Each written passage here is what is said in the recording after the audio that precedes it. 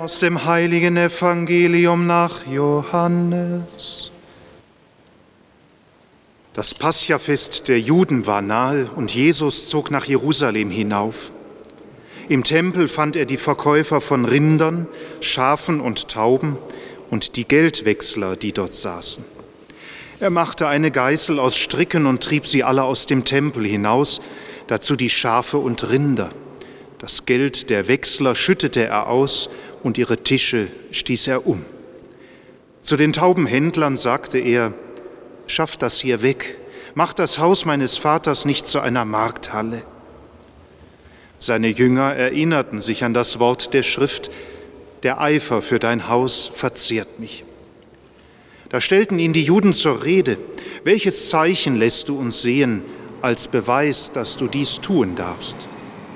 Jesus antwortete ihnen: Reißt diesen Tempel nieder, in 3 Tagen werde ich ihn wieder aufrichten.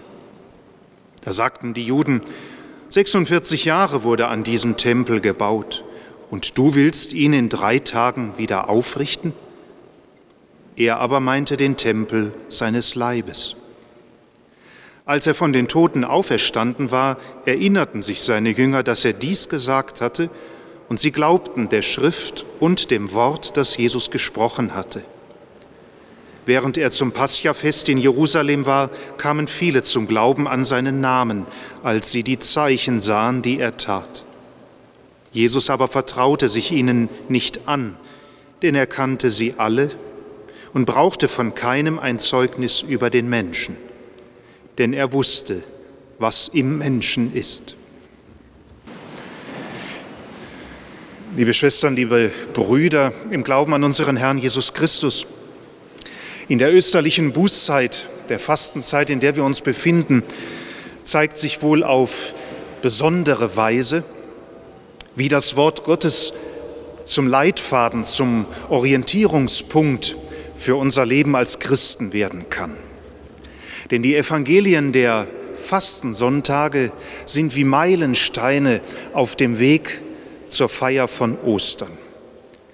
Denn alle Evangelien dieser Fastensonntage verweisen in sich auf Wesentliches unseres Glaubens und bestärken uns zugleich in der Gewissheit, dass unser Herr Jesus Christus selbst uns mit aller Kraft dabei unterstützt, den Weg der Conversio, der Bekehrung, der Umkehr zu gehen.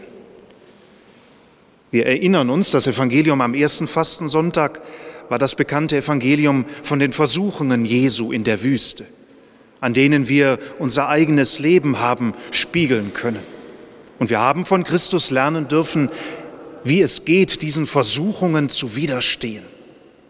Am zweiten Fastensonntag haben wir das Ereignis der Verklärung Jesu auf dem Berg Tabor gehört.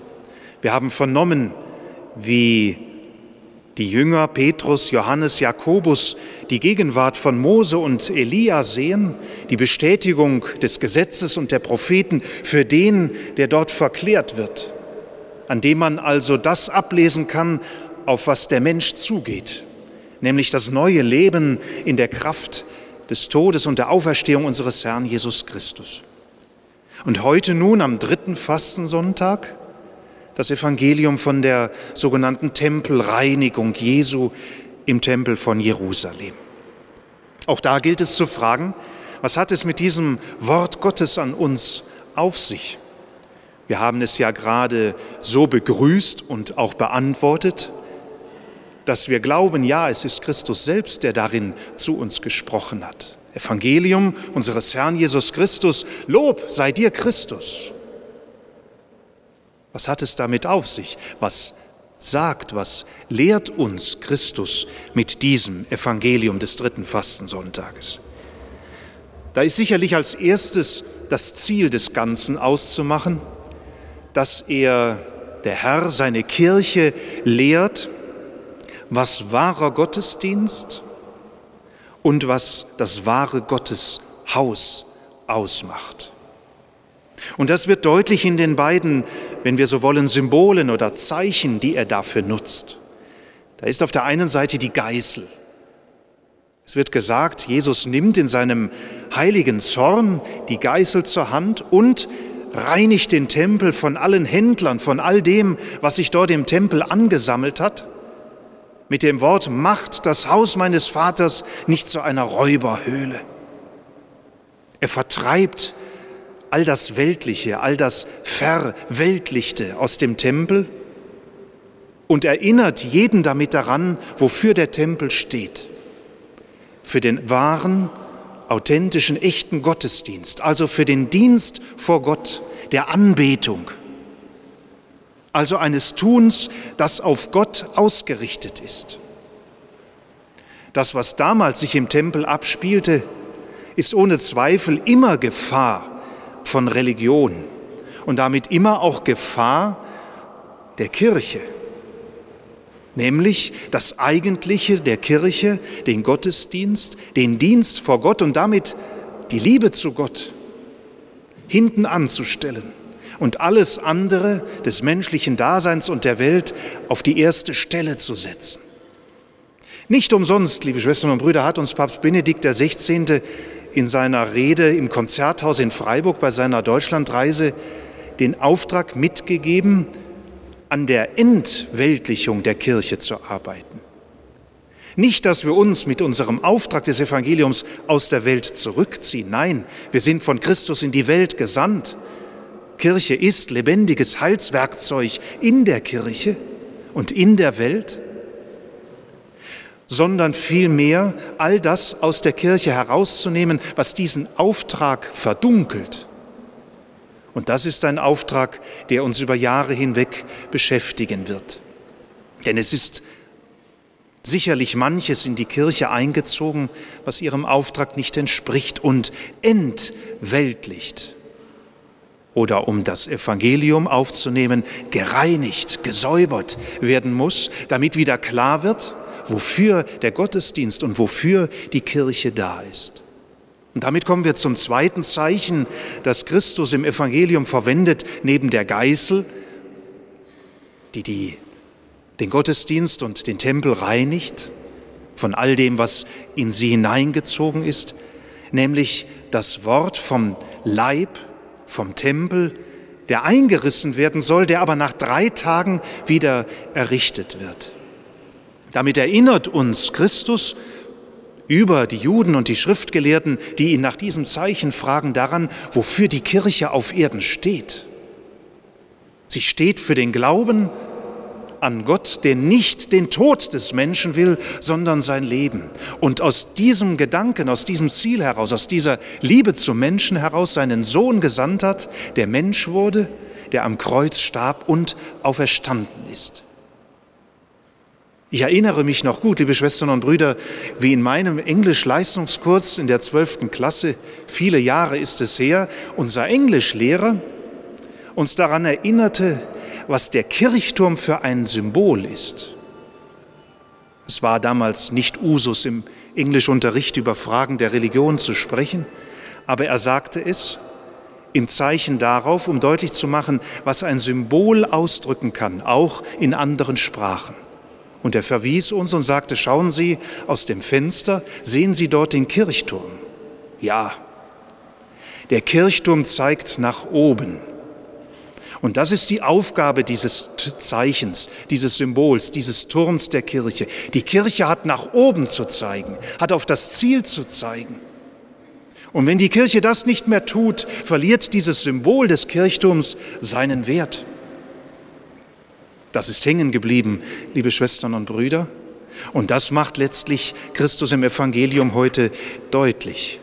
Es geht nicht um den äußeren Bau, sondern es geht um den Glauben dieses Baus und damit um Christus selbst. Es ist der Leib Christi, der die Kirche ist, der durch den Tod 3 Tage begraben, von den Toten auferstanden ist. Und das lebendige Haus der Kirche, und wir sind ja diese lebendigen Steine, wie es der heilige Petrus sagt, dieses geistlichen Baus der Kirche. Wir sollen diesen Weg zeigen, den Christus uns vorausgegangen ist.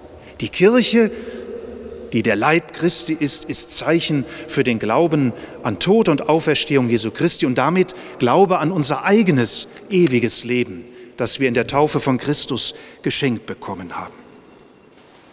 Und damit, liebe Schwestern und Brüder, stehen wir mitten im Zentrum dieses heutigen Evangeliums. Es geht um Reinigung, es geht um Erneuerung, es geht um Bekehrung im Gottesdienst und im Dasein der Kirche.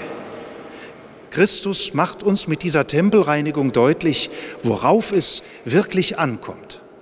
Dass im Gottesdienst und in der Kirche und ihrem Glauben Gott im Mittelpunkt steht. Gott, der das Leben des Menschen will und nicht seinen Tod. Und wenn wir nun die beiden Lesungen, die wir gehört haben, sozusagen als tragende Säulen dieses Baus hinzunehmen, dann wird uns das noch deutlicher.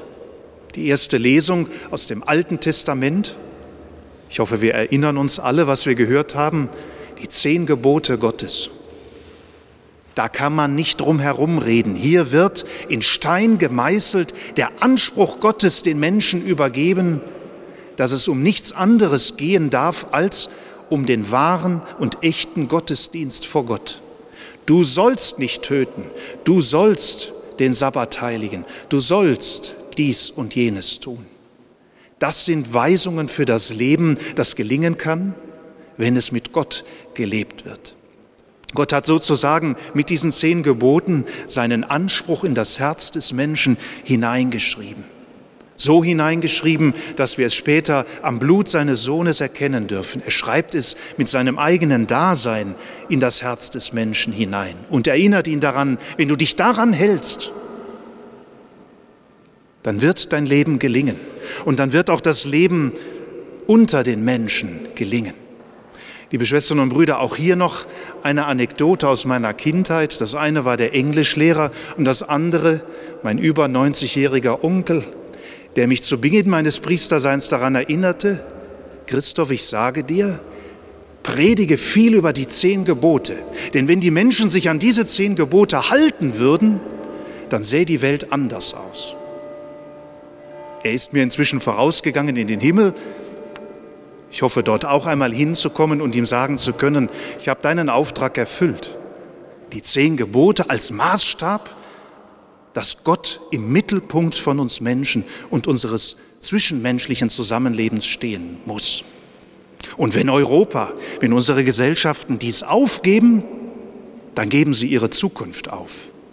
Und deshalb muss die Kirche immer wieder ihre Stimme für diese Anbetung Gottes und für das Zentrum Gottes erheben, weil es da um die Zukunft der Menschheit geht. Die eine Lesung als die eine Säule, die andere Lesung, die uns dann daran erinnert, dass viele Menschen immer wieder nach einem Zeichen fordern, so wie es die Schriftgelehrten auch im Evangelium tun, aber wir kein anderes Zeichen kennen als das, was Christus uns gegeben hat, nämlich das Kreuz, in dem Himmel und Erde miteinander verbunden, in Christus auch die Menschen untereinander verbindet. Das ist das Zeichen dafür, dass in der Mitte des menschlichen Daseins Gott stehen muss, in der Anbetung und im Gehorsam gegenüber seinem Anspruch, der in den 10 Geboten und in seinem ganzen Dasein bis hin zum Kreuz für uns erkennbar wird. Liebe Schwestern und Brüder, vielleicht verspüren wir an diesem Punkt, wie wichtig dieses Evangelium und diese beiden flankierenden Lesungen für diesen 3. Fastensonntag sind, weil sie uns zum Zentrum unseres ganzen Bemühens in dieser österlichen Bußzeit hinführen. Gott wieder neu zu erkennen, seinen Anspruch und seine Liebe in uns aufzunehmen und unser Leben an ihm zu orientieren. Und gleichzeitig, liebe Schwestern und Brüder, blieben wir bei dem, was wir jetzt gehört und bedacht haben, äußere Beobachter? Wenn wir nicht erkennen würden, dass Christus im Evangelium mit dem Tempel einen jeden von uns meint, so wie es Paulus ausdrücken wird, wisst ihr nicht, dass ihr der Tempel Gottes seid? Es geht also mit diesem Evangelium auch darum, nicht nur in einer gewissen Distanz die Kirche zu reinigen, ihren Gottesdienst zu reinigen, sondern es geht darum, uns selbst als Tempel Gottes zu reinigen. So wie es der heilige Paulus in seinem Brief an die Kirche von Rom sagt, das ist für euch der angemessene Gottesdienst, euch selbst als lebendiges Opfer darzubringen, ein Leben der Heiligkeit zu führen, ein Leben, das bereit ist, alles mit der größtmöglichen Liebe für Gott zu tun.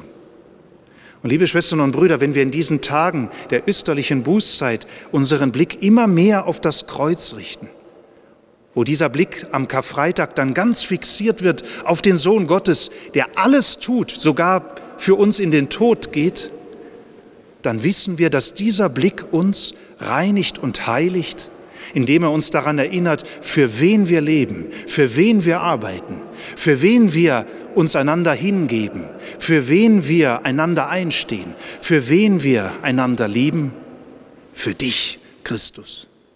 Für dich, der du mich zuerst geliebt, für dich, der du mich zuerst errettet, erlöst und dein Leben für mich hingegeben hast. Darum geht es, liebe Schwestern und Brüder, uns von allem zu reinigen, was zwischen mir und Christus stehen könnte. Und nicht zuletzt die Sünde hinfortzutragen, die zwischen meinem Erlöser, zwischen Gott und mir steht. Deshalb ist dieses Evangelium der Tempelreinigung, liebe Schwestern und Brüder, eine Herzensangelegenheit und eine Herzenseinladung an uns alle, ganz besonders in dieser österlichen Bußzeit, das Sakrament der Beichte zu empfangen. Zu dessen Empfang ich euch und Sie alle von ganzem Herzen und im Namen der Kirche, im Namen Jesu Christi einladen möchte. Denn in diesem Sakrament begegnet mir Christus im Dienst des Priesters. Und er sagt mir mit der Stimme des Priesters persönlich zu: Ich setze dir einen neuen Anfang. Ich reinige dich von deinen Sünden, beginne neu. Denn ich möchte nicht deinen Tod, ich möchte, dass du lebst. Papst Benedikt XVI. Hat vor einigen Tagen gesagt, die dringende Neuevangelisierung Europas beginnt im Beichtstuhl. Sie beginnt dort, wo der Mensch sich bekehrt und mit der Gnade Gottes heraustritt und zum authentischen Zeugen für den Glauben in einer Welt wird, die sich vom Glauben zumindest in großen Teilen verabschieden möchte. Die Neuevangelisierung beginnt im Beichtstuhl. Liebe Schwestern und Brüder, lassen wir uns also aufrütteln durch dieses Wort Jesu heute im Evangelium, flankiert mit den beiden großen Lesungen, die wir gehört haben, dass wir uns wirklich bekehren und dass dieser Tag oder in den kommenden Tagen, in denen wir in den Beichtstuhl, in das Beichtzimmer treten werden, der Beginn meines Beitrages zur Neuevangelisierung der Welt werden wird. Und schauen wir dabei immer auch auf die mit uns unter dem Kreuz steht und auf Christus schaut, auf Maria, die Mutter der Kirche, die nichts anderes im Sinn hat, als uns dabei zu helfen, den Weg zu Christus und damit den Weg zu den Menschen zu finden. Denn Christus will nicht den Tod des Menschen, er will, dass er sich bekehrt und lebt. Kehren wir also um.